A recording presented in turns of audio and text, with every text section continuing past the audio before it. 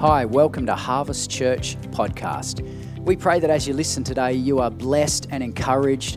Thank you so much for listening in. If you want any more information about our ministry, we'd love you to jump onto our website, harvestaustralia.org. Have a great day.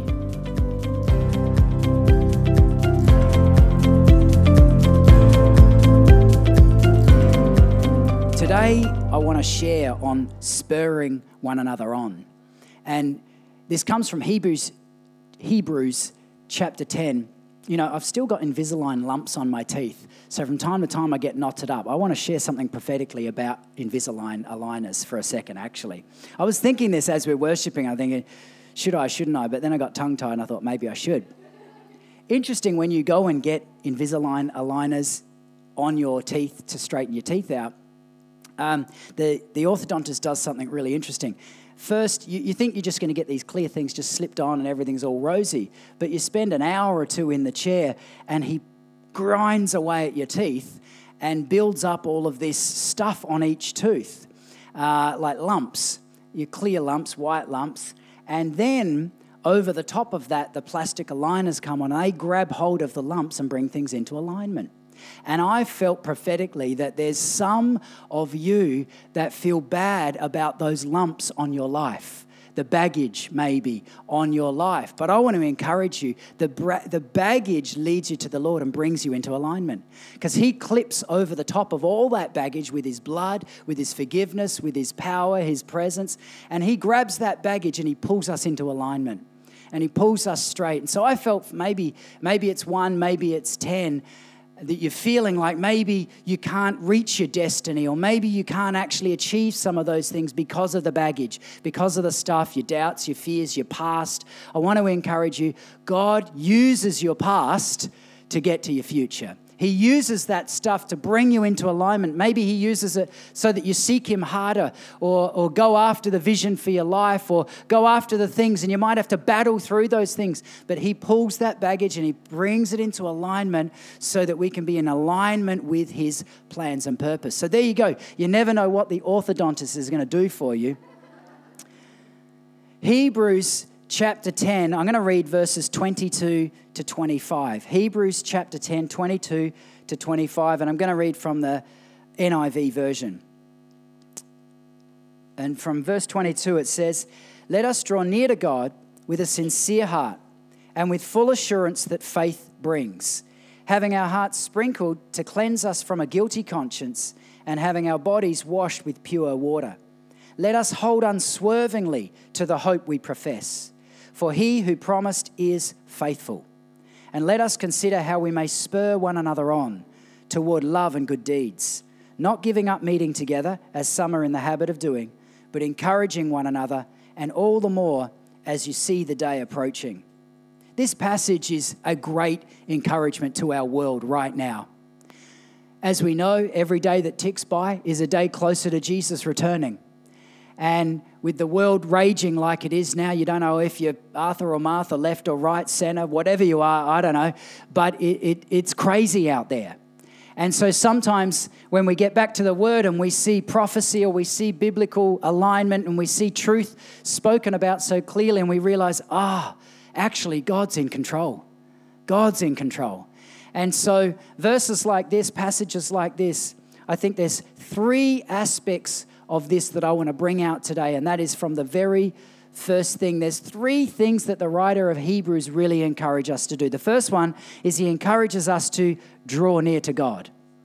The second one is he says, hold unswervingly to the hope we profess.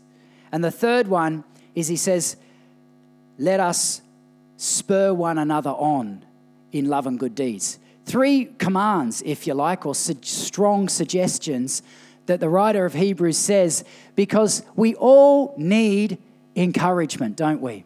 That first bit, let us draw near to God, if I put a little equal sign, it would equal intimacy. Out of intimacy, we draw close to God. The second one, let us hold unswervingly to the hope we profess, would be equals faith. We have to have faith so that we can be unswerving. And the last one is spur one another on, means to encourage. And on the back of that, he says, not just encourage, but don't give up meeting together. Why is that? Because there's power in community. There's power in common unity. That's what community means. When we have a unified heart, we meet together, God does something. And it's interesting that you look throughout society, all over the world, there's gatherings of all different types, all different faiths, all different beliefs. What's the common thread? Whether it be tribes in Africa, whether it be in China, whether it be in Europe or any nation in the world, you can see there's gatherings and there's power in common unity. Common unity. It's a real key to us staying strong. It's a real key to us keeping our faith. It's a real key to us holding out our hope in interesting times like we live in. Community. So it's a real key. And I want to focus in on that last one. Spur one another on, because you'll probably hear us say those words quite a lot this year. Spur one another on. Spur one another on. It means to encourage. It means to exhort. It means to lift one another up. It means to stand with one another and be strong for one another. When someone's weak, we be strong. If there's a need, we can jump in. If there's something we can do, we do it. If it's just pray, then pray. Spur one another on. It's interesting throughout life, you can probably remember when there's certain times in your life where you've looked at someone and just by looking at how they're living their life, it's changed you. It's encouraged you. I do it all the time to people, whether it's, I love watching Jonah down here jumping away, worshiping. It spurs one another on.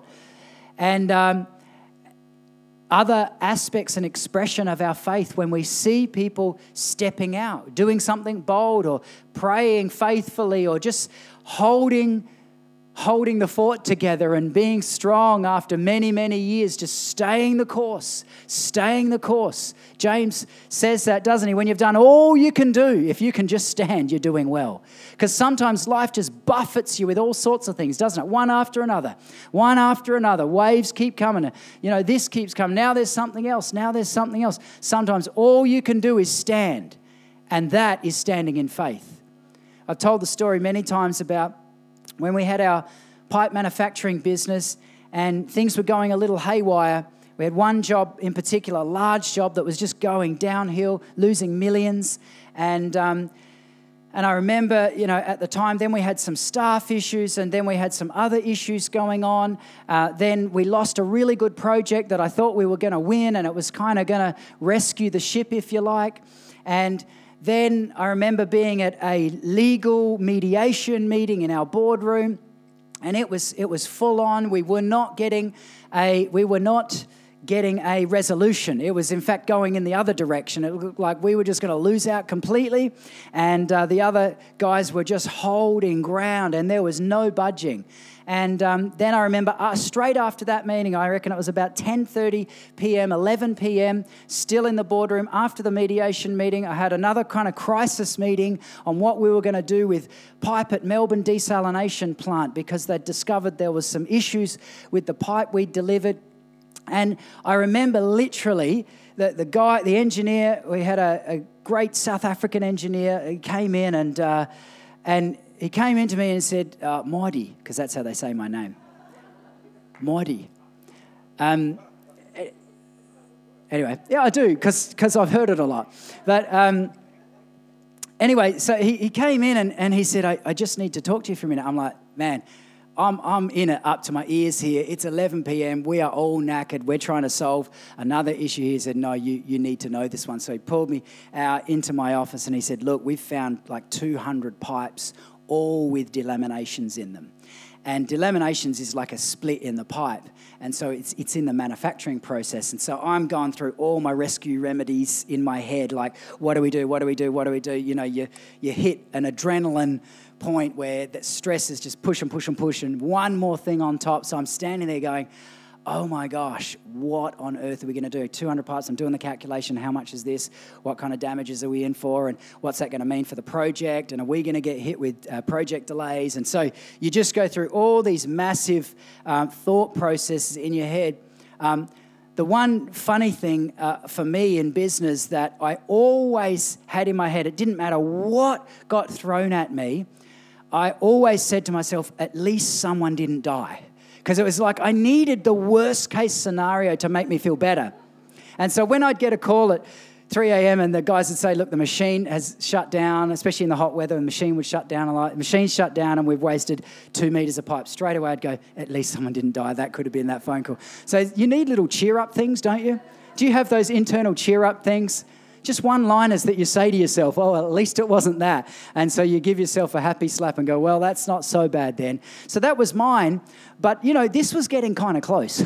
This was getting close to my little reminder because it was getting pretty disastrous. And I remember at the time thinking, there is nothing I can do right now. Nothing I can do right now. And I actually had the chapter of James up on my wall in my office. And it's kind of annoying when verses speak to you at the times when you don't want them to speak to you.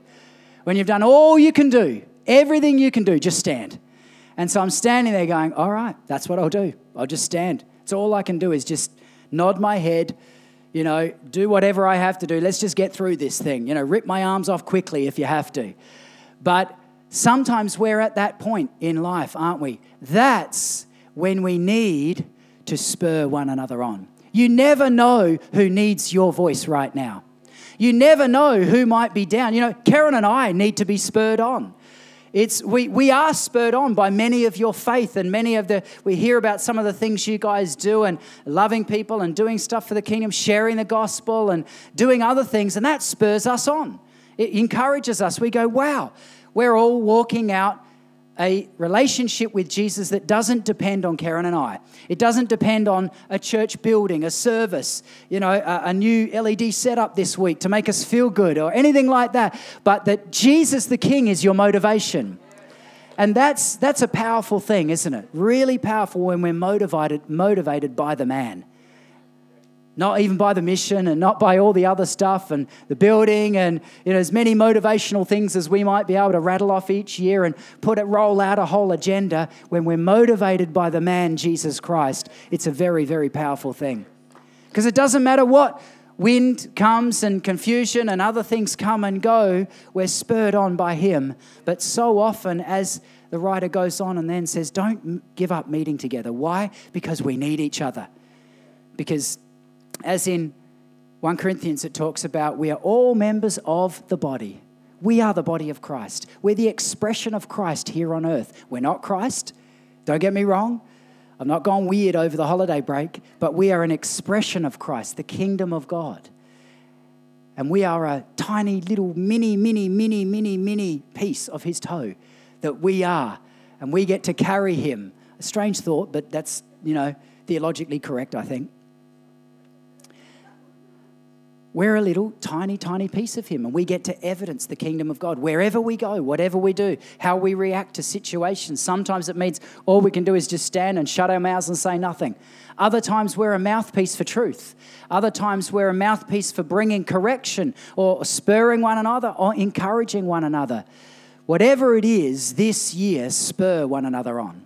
Spur one another on. To what? To love and good deeds. Love and good deeds. It looks like many different things, different expressions of what that can be. Sometimes it's going to be the most tiniest little thing.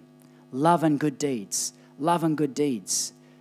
Even if it's just a little word in season for someone. We all need encouragement. We all need encouragement. In this day and age, we cannot do without encouragement.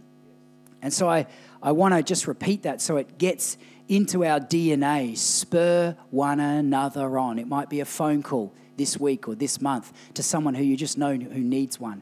You know what? Pastoring a church is so much better doing it with everyone. Doing it with everyone. Because you guys are better pastors than us half the time anyway. You know what's going on and, it's just the way it is, isn't it? But that's what a body does. A body looks after each other, and someone's got a hand, someone's got a foot, someone's got eyes to see, someone's got ears to hear, a mouth to speak. We're all very, very different, but we need one another. Common unity. Common unity. When community is working in unity and working for one goal, that is the King and the kingdom of God, then we actually look at it and we take personal responsibility because we're part of the inheritance. You're part of the inheritance. You're part of the king's inheritance. You're not left out. You're part of the kingdom family. And therefore, you have a responsibility to be obedient to Jesus yourself, not to be obedient to a man or a woman.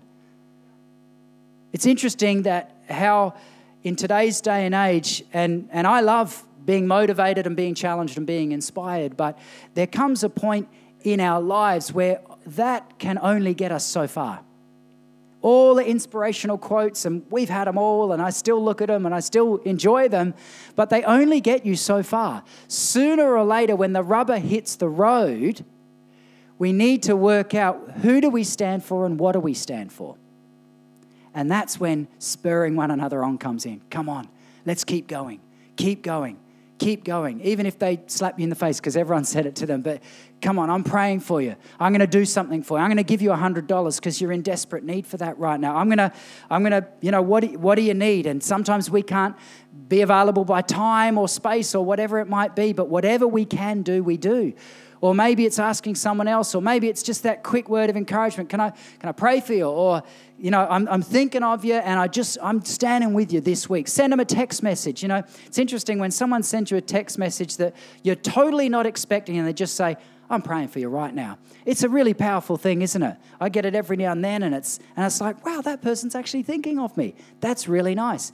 It's amazing the amount of spurring one another on we can do so easily. It doesn't cost us very much, but we all need it. We all need it. And so I want to summarize everything today by saying that we need your spurring on. We need it. Our church family needs it. It needs your little piece of DNA, your spirit, your faith, your community, what you can bring. And when we all see that as our responsibility, we're not looking for anyone else to necessarily do anything for us because we put our hand to the plow and we say, wow, I'm going to do this. I'm going to be a spurrer. I know it's not a word, but we'll make it a word today. I'm going to be someone who spurs other people on. Maybe you don't feel like you've equipped or qualified to be a spurrer. I want to anoint you today with the knighthood that you are now a spurrer. If you're in this building, if you're in this place, you are an encourager. If you have a mouth, you're an encourager. And it doesn't matter if you've been saved 1 week or your whole life, you've got something to encourage someone with. Something. Not discourage, but encourage. Encourage. It might be after the service, it might be this week, it might be this month, whatever it could be. I want to really encourage us all to be those who spur one another on to love and good deeds. I want you to stand today and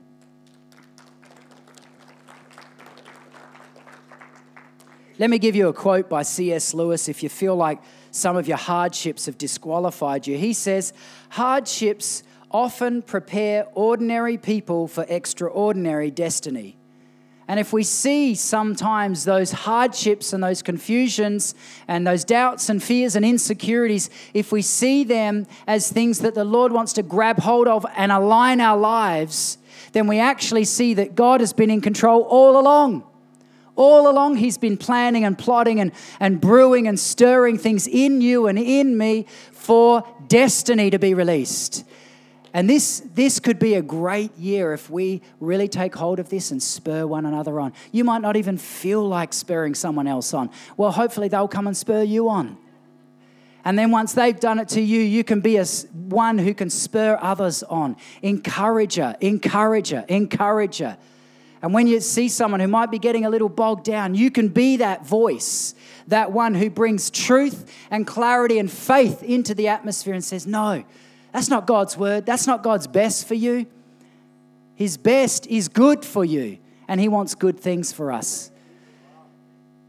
Can we just lift our hands together in this place? And I just want to pray and release a blessing over us, all of us included, Karen and I included, that a spirit of encouragement would come and fill this house and us, and that we would be those who spur one another on to love and good deeds. Lord, I pray today for your fresh breath and presence to fill this house and fill each one of us. That we would be filled with a spirit of encouragement, a spirit of truth.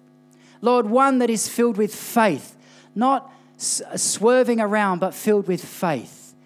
And Lord, that you would strengthen us as your body in this region and at Harvest. And Lord, I pray that you would fill us with your Spirit even now with a fresh touch of heaven, a fresh touch of heaven. Holy Spirit, that you would mark us this year to be a people of extravagant encouragement, that we would know your voice for other people, that we would be encouragers of other people from different areas, different churches, from our own church family, that encouragement would mark us this year. Mark us with that spirit of encouragement this year. And Lord, I want to thank you for each one of us. I want to thank you for every gift and talent in this room. I pray that you would prosper each one of us in surprising ways. You would prosper us in different exploits, career choices, promotions, study opportunities, job opportunities, life opportunities, family blessing, health blessing. Lord, we pray for great things for 2019. I pray your covering of the blood of Jesus over each one of us today. That you would be on our right, on our left, in front and behind, above and below us. You would surround us day and night. That your angels would go with us. Lord, that we would know your presence, that we would know a demonstration of your power and your presence in great ways. Lord, I thank you for each one of us. I thank you for each family represented. I pray your blessing upon us in great ways in Jesus' mighty name. And everyone said, amen.